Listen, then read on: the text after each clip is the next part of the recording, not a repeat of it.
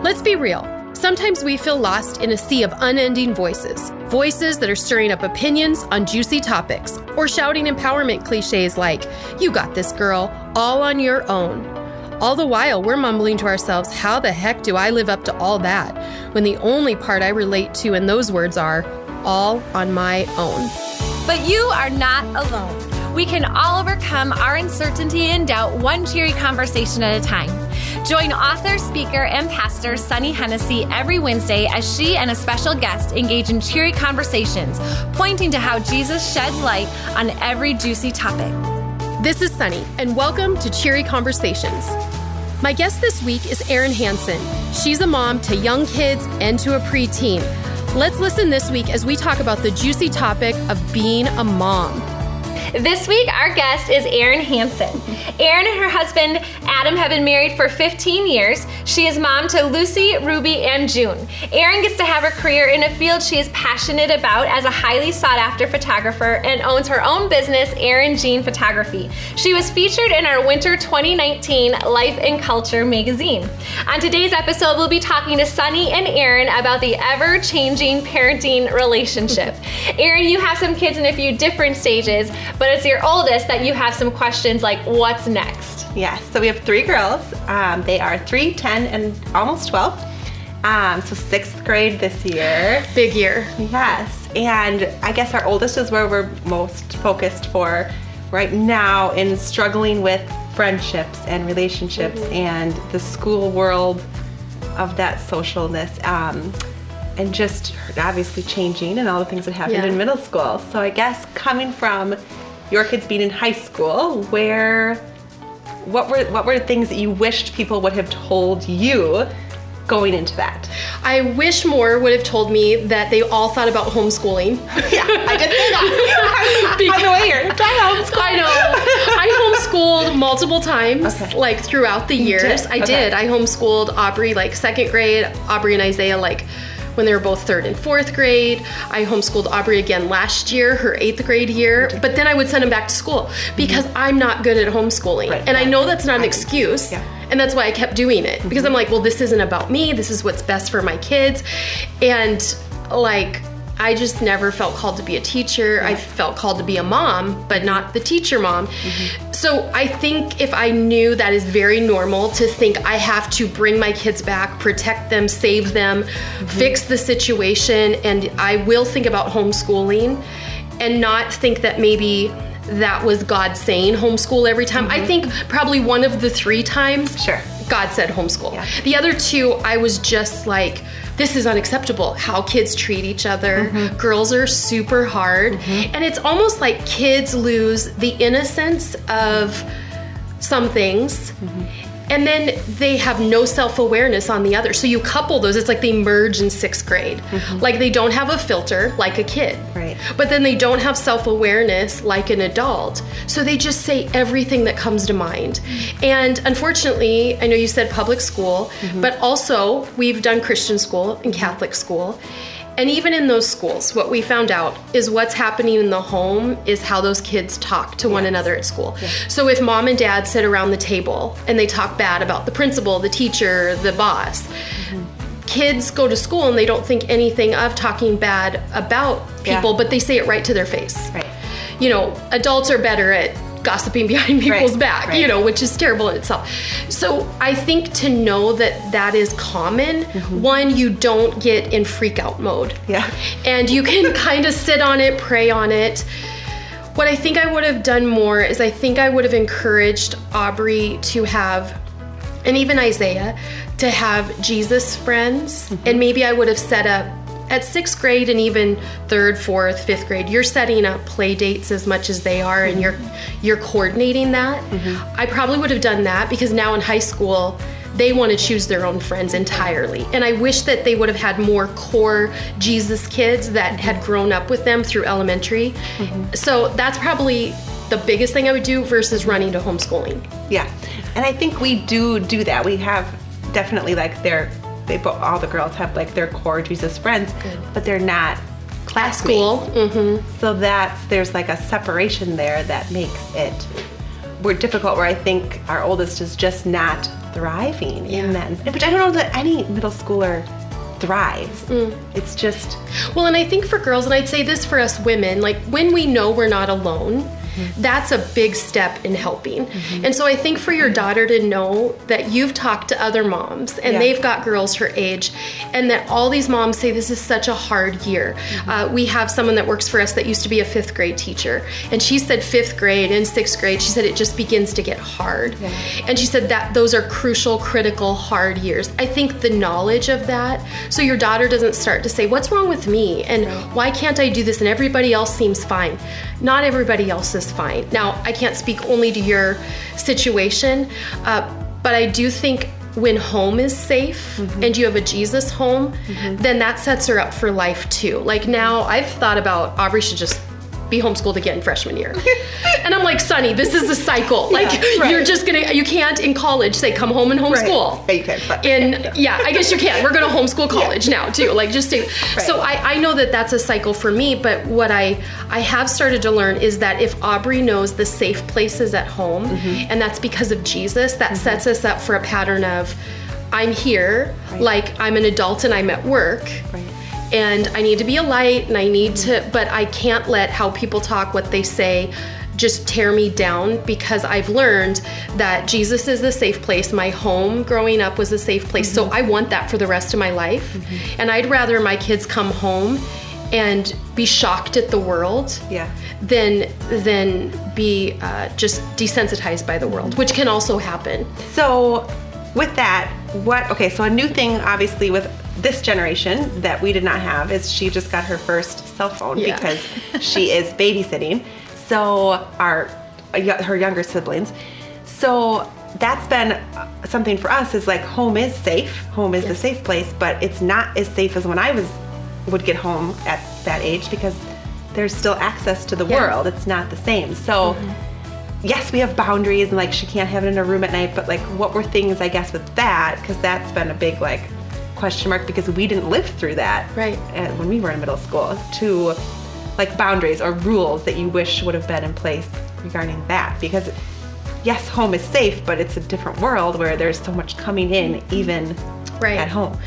Our kids hated this, and she'll hate this because she'll say everybody else gets to, but our kids were late to get phones compared to their friends, but they got them. And I'd still be happy if they never had them. Like I'd be happy if right now at 15 and 16 they didn't have them. They would really be the only one, you know. Snapchat, we were late to let them add it, and again, I wish they didn't have Snapchat. But we are trying to give the leash and then have them fail with that leash, and it's been taken away. Our kids have had their phone taken away, and that's the grounding that is the most effective. But apps, like the ones they have, it's kind of like, look, when you can be trusted with this, then next year it's like, I think rather than here you're 9, have it in any app you want. Like, why do that? Why not build this trust? They go, oh, you trust me, then I want to keep that trust. Here's another app, they fail, they abuse it, and you say you got to take that off. So Snapchat and VSCO is a new thing that is where people don't like or comment. You just post pictures and you put your link within Instagram, and Instagram's a big deal. Like VSCO just happened and I didn't know about it. And it's where parents don't see it as much because they don't know about it. So it's usually the girls post themselves in bikinis, and it's 6th grade. They're already having the pressure, like, you need to post yourself in a bikini. And so I think saying you're not gonna have a passcode on your phone. If you do, I will know it, and if you change it, you'll lose your phone, like for a week.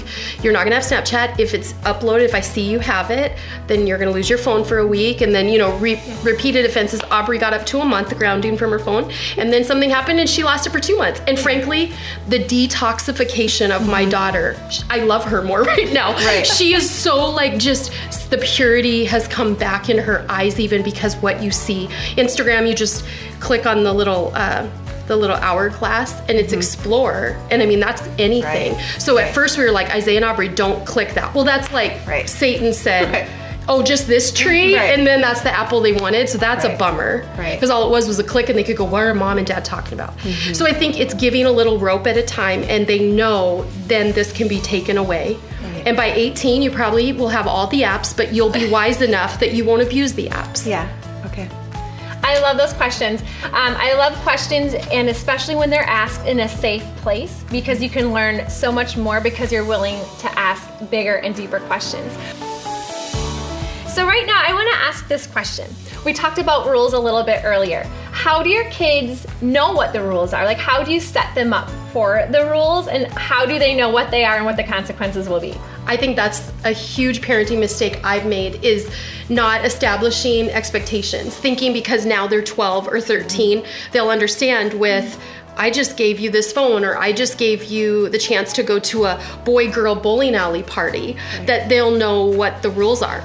Like, well, you know better. You were raised in a Jesus home, and it's a problem when you don't. So we implemented family meeting in the living room, which is separate than other places. Most of the time, the kitchen or dining room table, they have their own type of discussion, and we want the dining room table to be a place where it's never tense. It's because we have very few meals around the table. That's a fight that I fight for.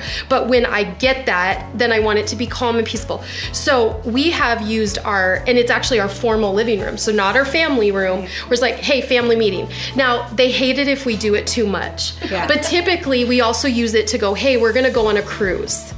And we announce in the room at the family meeting something good. We do in the formal living room. Aubrey reads the Christmas story as we prepare to open gifts. So it's a good place, not just a bad place, but it's okay, seriously, like everybody's facing each other focused and they know it's serious. And honestly, as I say that, I go, yeah, we're probably due for one. Like, okay, if you get to someone's house that you thought you were going over to a bunch of guys' house to play video games and 2 girls are there, what is the rule? Like, if all the guys go up to the boy's bedroom, do you all and the girl go up to the bedroom? Well, I would just go, well, Isaiah knows better. But like, have we said, you know, at this point at 16, I probably wouldn't say, you better call us and we'll come get you, because I did that when he was 14 and 15. He got in trouble if there was a mixed crowd.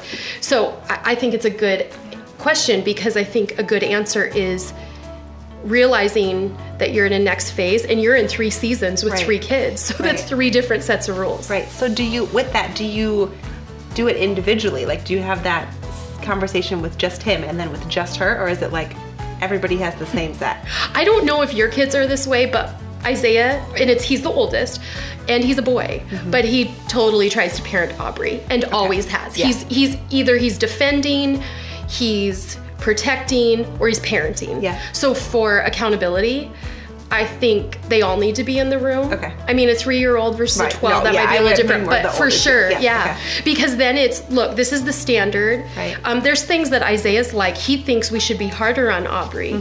But if we sat in a room and went, these are the rules, and we're good with this, this is more rope, Isaiah's accountable to be a little giving in that mom and dad said. So I even think like employees, like when I have people who are on my team, most of the time if we're all in the same room and we hear the same thing, we all feel more confident in what is the boundary versus one-on-one side conversations. And so do you also do that with like the punishment? Do they know, like, do you talk to them? Like, okay, so my example is, in a panic, Lucy's actually really, really a good kid, but she did something silly, and I was like, get in a timeout. Get in a timeout. She cried. I mean, it was like 3 hours of her lecturing me how that was not an appropriate punishment. So but it just, because of the 3 levels of parenting, it just was like, came out, and then I was like, oh, wow, okay. Like, and I was like, I don't even know how to punish her anymore, because she is so good that it was just, okay, we've switched. Like, this is not appropriate. Right. So do you talk to them about that? Like, this is what's going to happen, or is that something that just depends on what they did? I think the cause and effect, they need to learn that, and the discipline will match the problem. Because for me to have taken Aubrey's phone for 2 months on that first offense would have been way over disciplining. Right. And then we wonder why our kids might sneak out or hate us, and I'm gonna show them because we over discipline. Cause and effect really takes it off of you. It's almost like you're giving your kids a HR handbook. Like, these are the guidelines, and if you do this happens. Right. I mean, that's proactive parenting, so I think that's best. I also know that when someone gets disciplined, of our 2 kids, of course they're 19 months apart, but Isaiah totally wants to know what'd you do about Aubrey? And Aubrey's like, well, yeah. what'd you do about Isaiah? Right. So actually to give this is what's happening Right. together as well, that Right. works too. Mm-hmm. Because reactive parenting is the norm. Like I am guilty of it all the time. Mm-hmm. Like I go, I never knew we'd deal with this, so I react out of, this is crazy. Mm-hmm. And then I'm so mad that they would think that was acceptable, that I overreact, I over-discipline, and then I can't follow it through. Because I'm like, you're not doing anything for 2 weeks. And then I already committed, we'd go somewhere and they could spend the Right. night somewhere, Right. and I couldn't follow through. Yes. So it's proactive parenting, not reactive parenting. Preaching to the Love choir. that. Yeah, I love that. The word rules has come up a lot in this conversation, which can be scary, like not just for our kids, but I think as parents, the word rules is scary for us because it makes us sometimes feel guilty. Mm-hmm. But one phrase I hear a lot is, you can't have rules without relationship. Mm-hmm. So talk about that. What does that mean? You need to have a relationship to make the rules work, right? Mm-hmm. How does that play out in your family? I think rules, we don't really use the word rules in our home, but I think that's common to think of it that way. Our kids asked us, so when am I going to be able to date? And what they were asking is, what's the rule on dating? Mm-hmm. And I just thought, I said, you know what? It'll all depend. I didn't want to give 16 because then they get to 16 and they want to date some crazy person. Right. And I've said the rule is 16. Right. I also didn't want to say 14 when it's the right person. Mm-hmm. So even that, like relationship with who they're wanting to hang out with, trumps the rule of at what age can you start going to the movies with people. Mm-hmm. I don't want Isaiah going to the movies at 18 years old with the wrong people, with the wrong girl. Mm-hmm. And so I think it's like we say a lot in our home, you know what, case by case, you know what, we'll talk about it, and it's each thing is individual. Again, we don't do that perfect, but I don't think that we've used the word rules a lot because rule does have a really bad connotation, mm-hmm. whereas like consequence to action, mm-hmm. those are good words to use. You know, I was going to ask you, Casey, because you have preteen and teen, and this can help us. Yeah. Have you noticed, do you have one or are both of them really good at negotiating? Or even making you feel guilty when you say no? Because that's something that if you're not in that, when she's 12, we're headed. Yeah.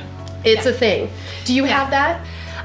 Yeah, my younger one is probably, I would consider a negotiator, and I don't even know if like he does it on purpose or if he's conscious. Like maybe they're smart enough to know it works, but yeah. And I would say having conversations like this is why it's worth having conversations, because knowing that is maybe natural and normal in the progression of kids getting older makes me feel better. If maybe that's not great, but it does make me feel better to know like, okay, I'm not alone. It happens in other parenting relationships. It doesn't make me a bad mom. It doesn't make me and BJ bad parents.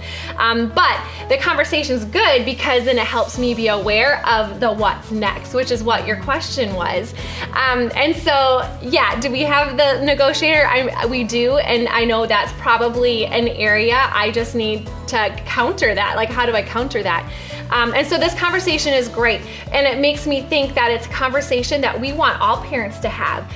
Like, who is in the season ahead of you that you can ask these what next questions? So Sunny, who is that for you? Where do you get your what's next answers when it comes to parenting?